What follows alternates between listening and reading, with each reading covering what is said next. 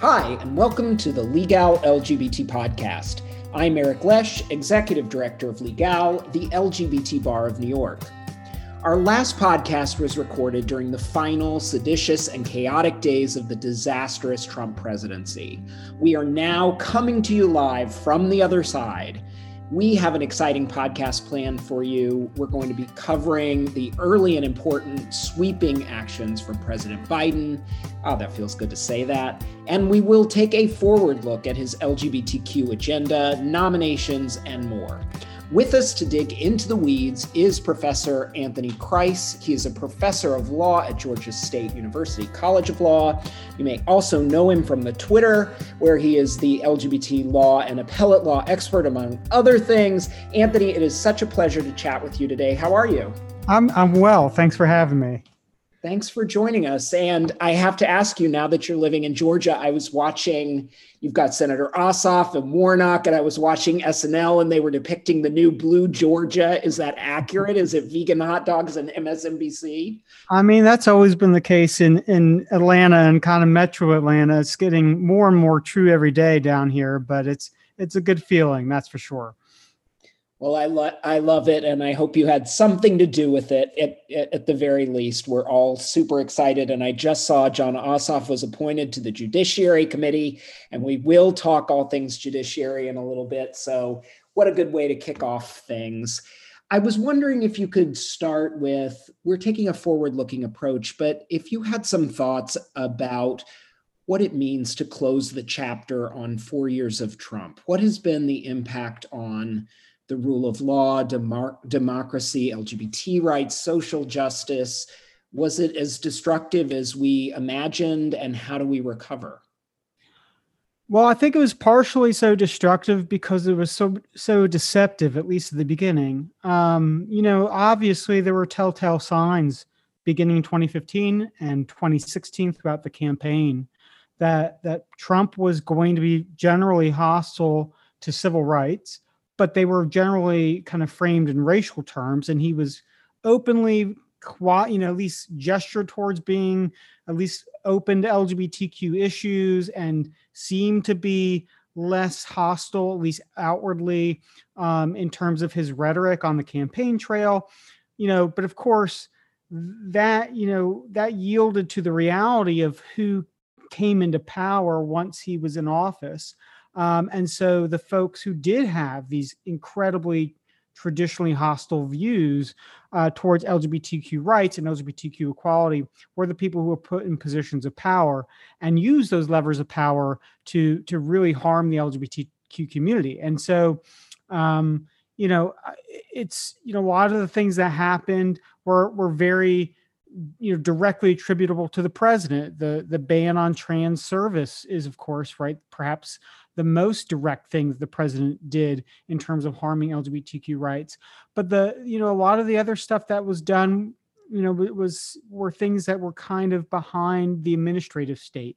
Whether it be Health and Human Services promulgating these very discriminatory rules, or the Department of Education also promulgating discriminatory rules and taking back very progressive, leaning LGBTQ rights positions in terms of like dear colleague letters. And then of course you have things like the courts, where the federal judiciary was taken from an institution that was lukewarm towards LGBTQ rights, I think perhaps at best, but growing warmer by the day, and set the agenda back perhaps 10, 15, 20 years just by virtue of putting social conservatives on the bench who are just deeply, deeply hostile to LGBTQ rights. So, I think that what we might have expected from the onset of the administration, was very different. The things that perhaps got the most attention weren't, might not be, or I should say the things that were most destructive didn't get the most attention because they were kind of procedural, administrative law kinds of things. And so, as a consequence, maybe some of the damage hasn't been fully understood. But and of course you had some great progress with the Supreme Court, not really, necessarily attributable to the administration. So it's a really, it's a dicey record. I think the problem is most of the damage that can be undone by the by the Biden administration will be. The real question is what's the lasting damage that's done to the federal judiciary, and I'm sure we'll talk about that more in detail. Yeah, definitely. I think before we get there, and there's a lot to talk about there, I'd like to move kind of chronologically and talk about, I mean, there's so much that we've already missed if you just, didn't talk about what happened in the very first days of the Biden presidency with the executive orders protecting LGBT people and, of course, the action repealing the discriminatory transgender military ban. Can you talk a little bit about what those actions did, why they're important, and what it means for LGBT equality moving forward? So, the first executive order, which kind of, to kind of remove the legalese and some of the kind of in the weeds analysis, essentially what it did was demand non-discrimination protections be robustly enforced by the federal government, and that federal agencies take a hard look at the policies that were promulgated under the Trump administration and the rules and practices that were followed under the Trump administration and administrations past, and to ensure that they are removed if they are found to be discriminatory, and that the full effect of decisions, notably the Bostock decision, that sex discrimination be viewed in such a way that is inclusive of LGBTQ rights, and that the full force of equality is brought to bear in all federal policymaking. So you're not going to see anything overnight magically change in that sense, but at the same time that will have long-term effects in terms of how children are treated in our schools, that receive public funding, how healthcare that is supported by federal dollars, how that impacts LGBTQ healthcare access and healthcare, and the way LGBTQ patients are treated in those spaces. It'll certainly impact a number of different other policymaking areas as well. And that'll have a long-term effect, and that certainly will be, I think, an important step. Now, of course, these are executive orders, and what one can kind of give with the pen, one can take away. That's the lesson of the last few weeks, right? The administrative advancements that were made under the Trump administration by social conservatives to peel back some of these rights, right, can be essentially washed away by the pen as well. And so I think what's important is right to recognize that while that particular measure is important in terms of just signaling where the administration wants to go, that we still need to pass legislation like the Equality Act, right, to codify these rights and to ensure that these these rights that we're kind of peeling back and getting back into a good space with, aren't subject to the whims of administration to administration.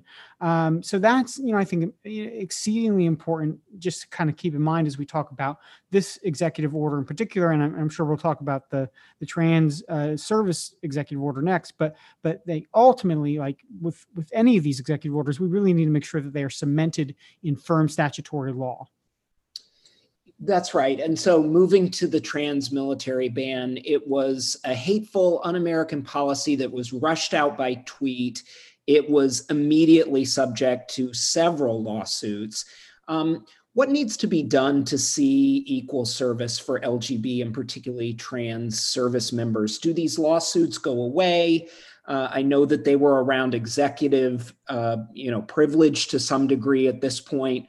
Are there other actions that need to be taken? What do we do to get some permanence in this area so that trans people have the ability to serve with confidence that it's not going to be taken away with a change in administration? Well, simply put, the lawsuits will get mooted because there is no issue at this point that's justiciable by the federal courts. So what will have to happen in lieu of that kind of judicial determination and finality that would come with it is a statute which would codify these protections into law. So ultimately, that's what needs to happen. Whether it be trans service or whether it be some of the Title IX protections or whether it be, you name it. What we really need to do is to ensure that we have a robust statutory regime which recognizes these rights. But the other thing too that I think we need to mention kind of in this space as well is we probably should think about reforms beyond positive affirmations or positive declarations of what LGBTQ people are entitled to. Namely, I think the Religious Freedom Restoration Act is worth revisiting and perhaps amending to ensure that third-party harms cannot come about if somebody uses RFRA to challenge a particular federal law. So, I think there is a lot of statutory work to be done here that Congress needs to get on to make sure that the kinds of reversals that we're seeing in the coming weeks and months aren't subject to reversal again by a future administration. That's very important. We've already talked a little bit about, you alluded to the victory at the Supreme Court, even though there's a super conservative majority now. We were certainly surprised earlier by many of us, by the Title VII ruling from last year. And then, we have the prospect of the upcoming losses around religious discrimination cases like Fulton v. Philly. And so you mention, amending RFRA is one of the ways that legislatively we might be able to cut off some of the danger that religious discrimination might pose to LGBTQ people. But what happens if it becomes something that's, constitutionally protected, religious discrimination or carve-outs for LGBT people? Where do we go with a Supreme Court that's hell-bent on, promoting religious discrimination over LGBT equality? Yeah, I think there's a couple things. The first thing is, of course, historically, the Supreme Court doesn't like to do things which typically runs against the grain of public opinion. And so it's incredibly important to continue the kind of social movement work that lawyers and activists have been doing for years to ensure that the public understands what's at stake here, in order to keep the public and relevant stakeholders and politicians and the legal community at large on firmly on the side of civil rights and LGBTQ rights. And that is certainly a pressure point that I just think, as a legal realist, the Supreme Court can't ignore.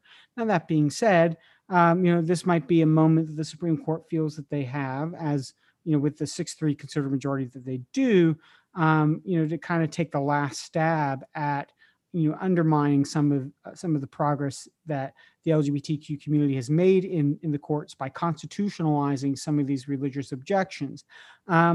And so at that point, if that's what happens, our options are basically one of two things. The first thing would be some form of court reform, right, where we add seats to the Supreme Court, add seats to the federal judiciary, kind of at large at both the district court level and the appellate level, and kind of force the courts to conform to our new majoritarian norms, which is embracing LGBTQ rights. I think given the dynamic in the Senate being so slim as it is, that's an uphill battle that's unlikely to be successful, at least in the next 2 years, and which, that kind of leads me to the next thing, which is continuing the activism and engagement in electoral politics, because without having control of the United States Senate, without having control of the presidency, we will lose control of the federal judiciary and the ability to reshape it. Yes, the court is 6-3 now, but it's not that far away from being flipped to a 5-4 liberal court.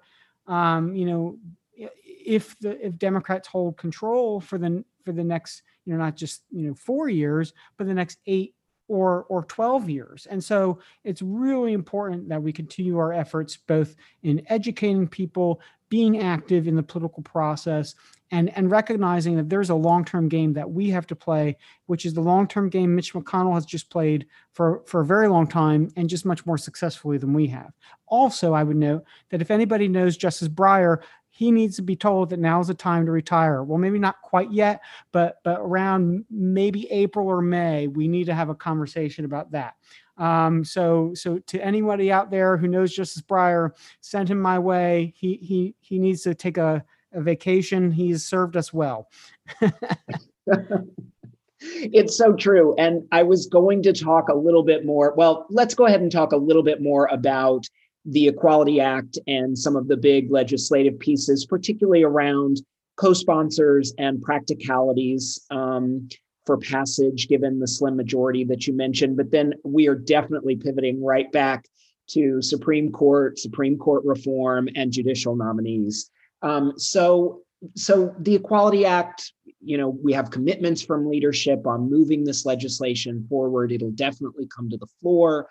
But how, what are the practicalities of passing it, given the filibuster and the slim chances to no chances of filibuster reform? Is it, smaller pieces, budget reconciliation? What's the best approach to actually getting that done?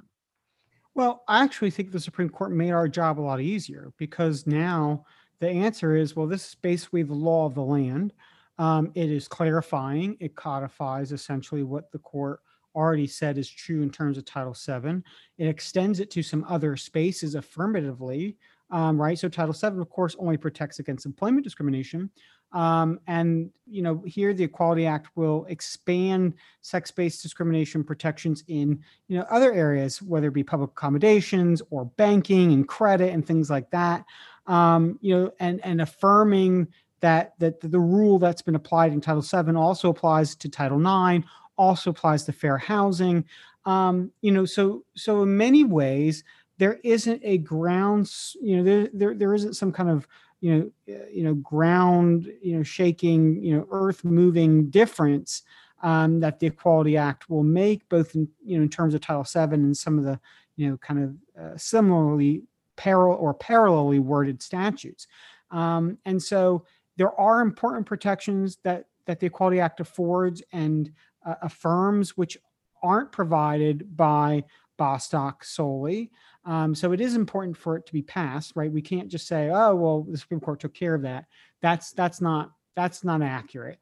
So certainly it does more, but if the core of the decision of Bostock means that sex discrimination provisions across the board apply to LGBTQ people, then a lot of the things that the Equality Act does aren't, they're just not radically changing the world in which we live, because companies and employers across the nation are already adhering to this rule. So there isn't some kind of reliance interest that's at stake, right? So a lot of these things that might be points of opposition have been removed by the court, and will have been removed by the court for almost fully a year, probably, by the time we get really close to perhaps signing this into law.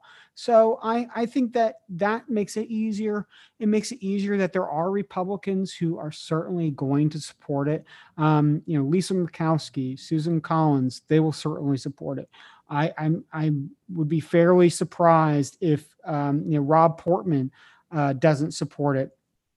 So there are a handful of Republicans who certainly have signaled before that they support this, and I think that that's also kind of an important thing to remember too, that there likely is a substantial enough number of Republicans that we can get this through, without having to axe the filibuster, and that's a whole debate that folks can have with me on Twitter another time. But I'm fairly hopeful, notwithstanding the slim margins.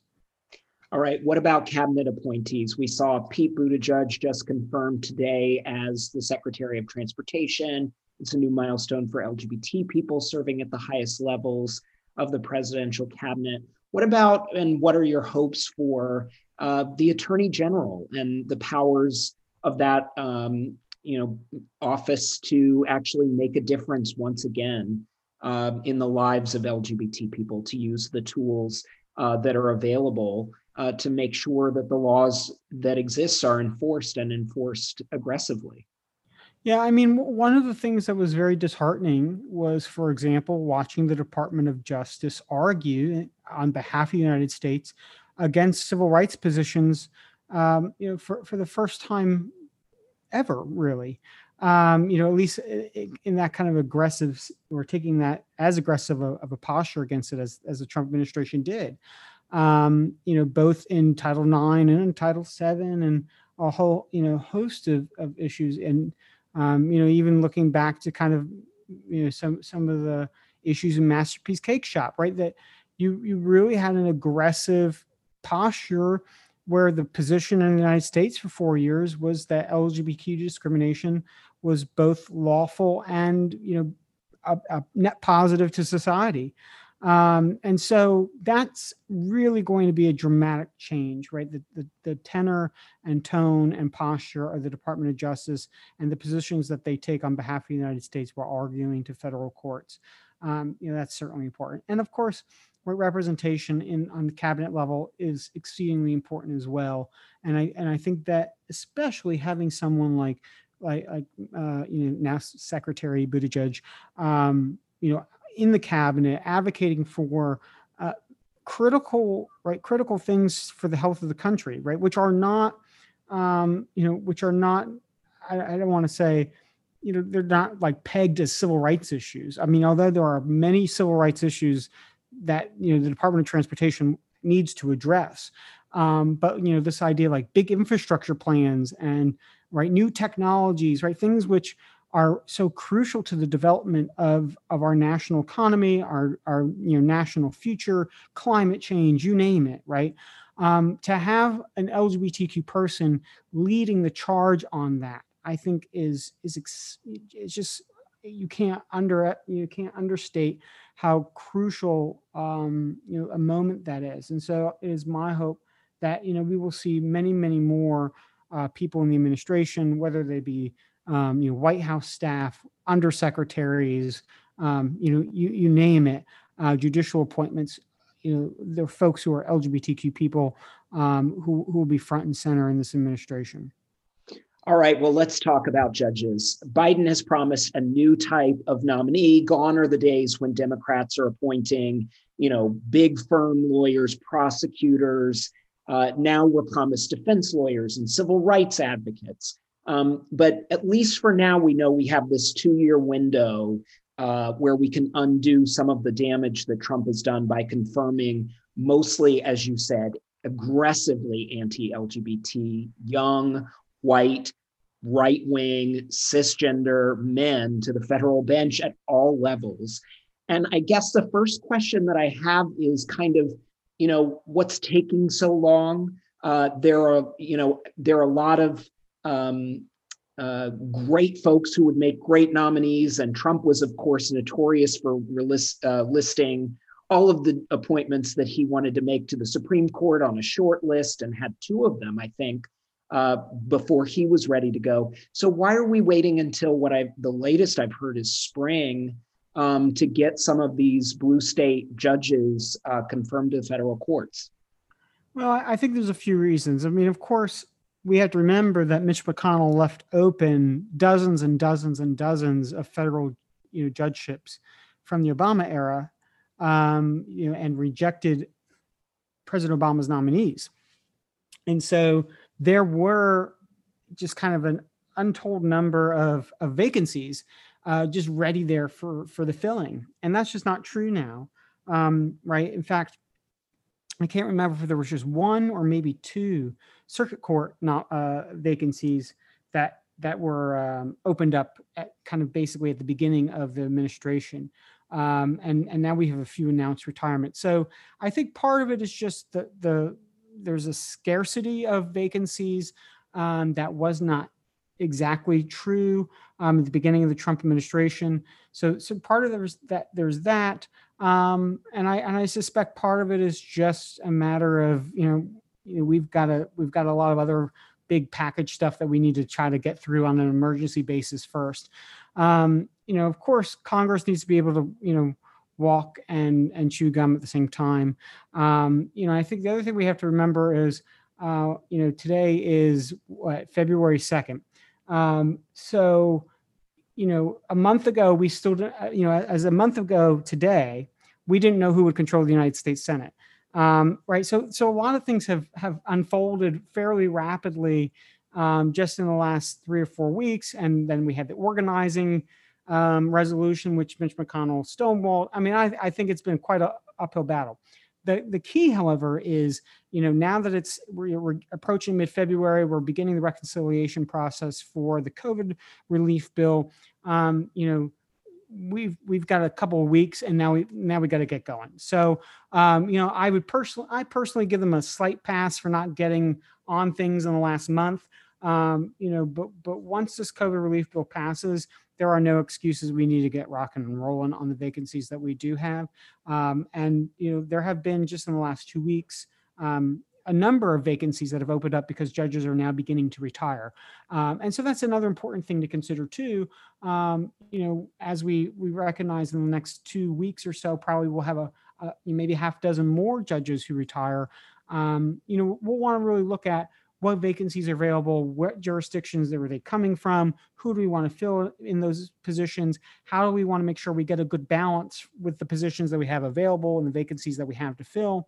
And so I'm confident that once the DOJ and folks in the White House start to kind of get into place and are able to vet individuals, we'll see a fairly rapid progress on that front, I hope. And if not, then it's on us to make sure that the Senate hears us, to make sure that Chuck Schumer hears us, to get on that as soon as possible. Yeah, I guess I'll tone down my rhetoric a little bit. I guess I'm chomping at the bit, but I do know we have two Second Circuit vacancies that recently opened up, and Schumer's folks, the folks at the American Constitution Society, Demand Justice, all of them are talking names, having appointments. So I do know we're having progress forward. And speaking of names, are there people that come to mind of, we have some descriptions of the types of nominees that we'd like to see, but do you have a kind of wish list of folks that you would love to see appointed to the circuit court and district court level to change the way that judging is done right now? Yeah, I mean, I think that, I'm biased, but when I think of the Second Circuit, right, which is probably more interest to your folks than not, I think of people like Melissa Murray, right? Women, women, and particularly women of color, who have a lot of experience dealing with a variety of civil rights issues, who really think of things and think of the world and think of the law in a way that I think reflects reality. People who are kind of part of society, right? Who understand what folks deal with every day, who understand what discrimination is like, who understand the kinds of issues that LGBTQ people face, and recognize that not all LGBTQ people face the same kinds of issues in the same way, and is able to kind of, embrace those nuances. So someone like her would be great. Certainly, I think that people, I would love to see some federal public defenders on the list. That's, I think, important to consider for sure. And I think that just, in terms of elevating voices who haven't been, kind of the mainstream appointees on the, federal bench historically, is important, right? We can do a lot of good. And the other thing that I think is crucial here too is to remember that even if we can only put a small dent in the kind of damage that's been done by the Trump appointees, having some form of representation on an appellate bench, right? Having at least somebody there who might be the one Republican appointee on a appellate panel, might be able to bring some kind of perspective to bear, which can change one judge's mind, and that might alter the outcome of a decision. So, yes, we might have some limited opportunities, at least even in the most immediate next year. But those opportunities are still very important in order to kind of undo some of the damage and to be able to bring a richness and a diversity, to the federal judiciary that is just so desperately needed. That is such a good point that you just made about the importance of diversifying benches when decisions are made by a panel where influence can really, really matter. And we do need to think very carefully about how incremental change actually is big picture change. It creates the big picture change. So I'm wondering, in closing, if you have, I was going to talk to you a little bit about blue slips and procedural hurdles, but I think, not to bore folks, we'll be tweeting about that. Follow us on Twitter for nitty gritty judicial stuff. But I'm wondering, do you have some more practical advice for the best ways that progressive lawyers can get involved to see the progress forward that we want on these various fronts, whether it's legislatively, on the judiciary? What's the best way for folks, or a couple of ways that folks can get involved? Well, I think there's a couple of things. One is that we have to recognize that our activism and our work on a grassroots level does translate into progress and electoral successes, which in turn result in legal change, right? The work that was done on the ground here in Georgia, right, produced a very different Senate majority, which is going to produce a very different kind of body of law and a different set of calculuses when it comes to filling judicial nominees, right? That matters, right? The basics of participatory democracy matter, and I think the thing is, of course, right, that's not unique to lawyers. And so maybe that's not appealing to lawyers as something like, oh, that's something that I can especially contribute to with my skill set, but that is kind of the bedrock. That's the key to the success here in many ways. The other thing, though, of course, and this is something we all know, is that, impact litigation and impact legislation is crucial to getting courts on our side, and really kind of hammering home to courts what's at stake and where the public position is. And so being involved in one way or another with state and local bar associations, with organizations, whether it be Lambda Legal or whether it be, like a Georgia Equality or a Garden State Equality, the state level organizations, those things matter. Being part of legislative campaigns, whether it be getting involved or getting behind a gay and trans panic defense ban, in New Jersey or somewhere else, right? Or basic, or ensuring that LGBTQ people are protected in Pennsylvania, right, under employment anti-discrimination law. These are the kinds of building blocks which will lend itself to our leveraging for longer term success. But it requires people with the knowledge and the skills and the resources and the time to put that effort in. But every single progress, every little bit of progress will help us get to a better place where we need to be. And so, yes, we focus on the Supreme Court a lot. And yes, we focus on kind of the big salient news, headline grabbing stuff. But that stuff is not possible without the years of hard work before. And so that's what we need to continue to do. We need to do what we did in 2020 and 2022. We need to make sure that we have progressive legislators in our state legislature, and not lose sight of local protections where there maybe not be state protection. So it's really just kind of an all hands on deck situation each and every day. And it's going to be crucial that we sustain that effort for the next 4, 8, 12 years in order to make sure that the wins that were so hard wrought are not eroded by others. That's a great point to end on, but I'm going to ask you one more question, which is, you're a law professor. Can you talk a little bit? This is an unprecedented time for law students at the moment. What are the ways that other lawyers who are professionally more advanced in their careers can be offering support for law students who are facing real troubles finding internships, jobs, or even community because they're doing virtual learning? Do you have any kind of insights from your experience teaching? I mean, I think that law students are very hungry and eager to network and make these kinds of connections, and they've been deprived of those. And so, given the lack of natural places to find these connections, right? We don't have the cocktail parties, and we're not having the mixers, and we're not having the conferences. And so those kind of organic moments are just gone for now.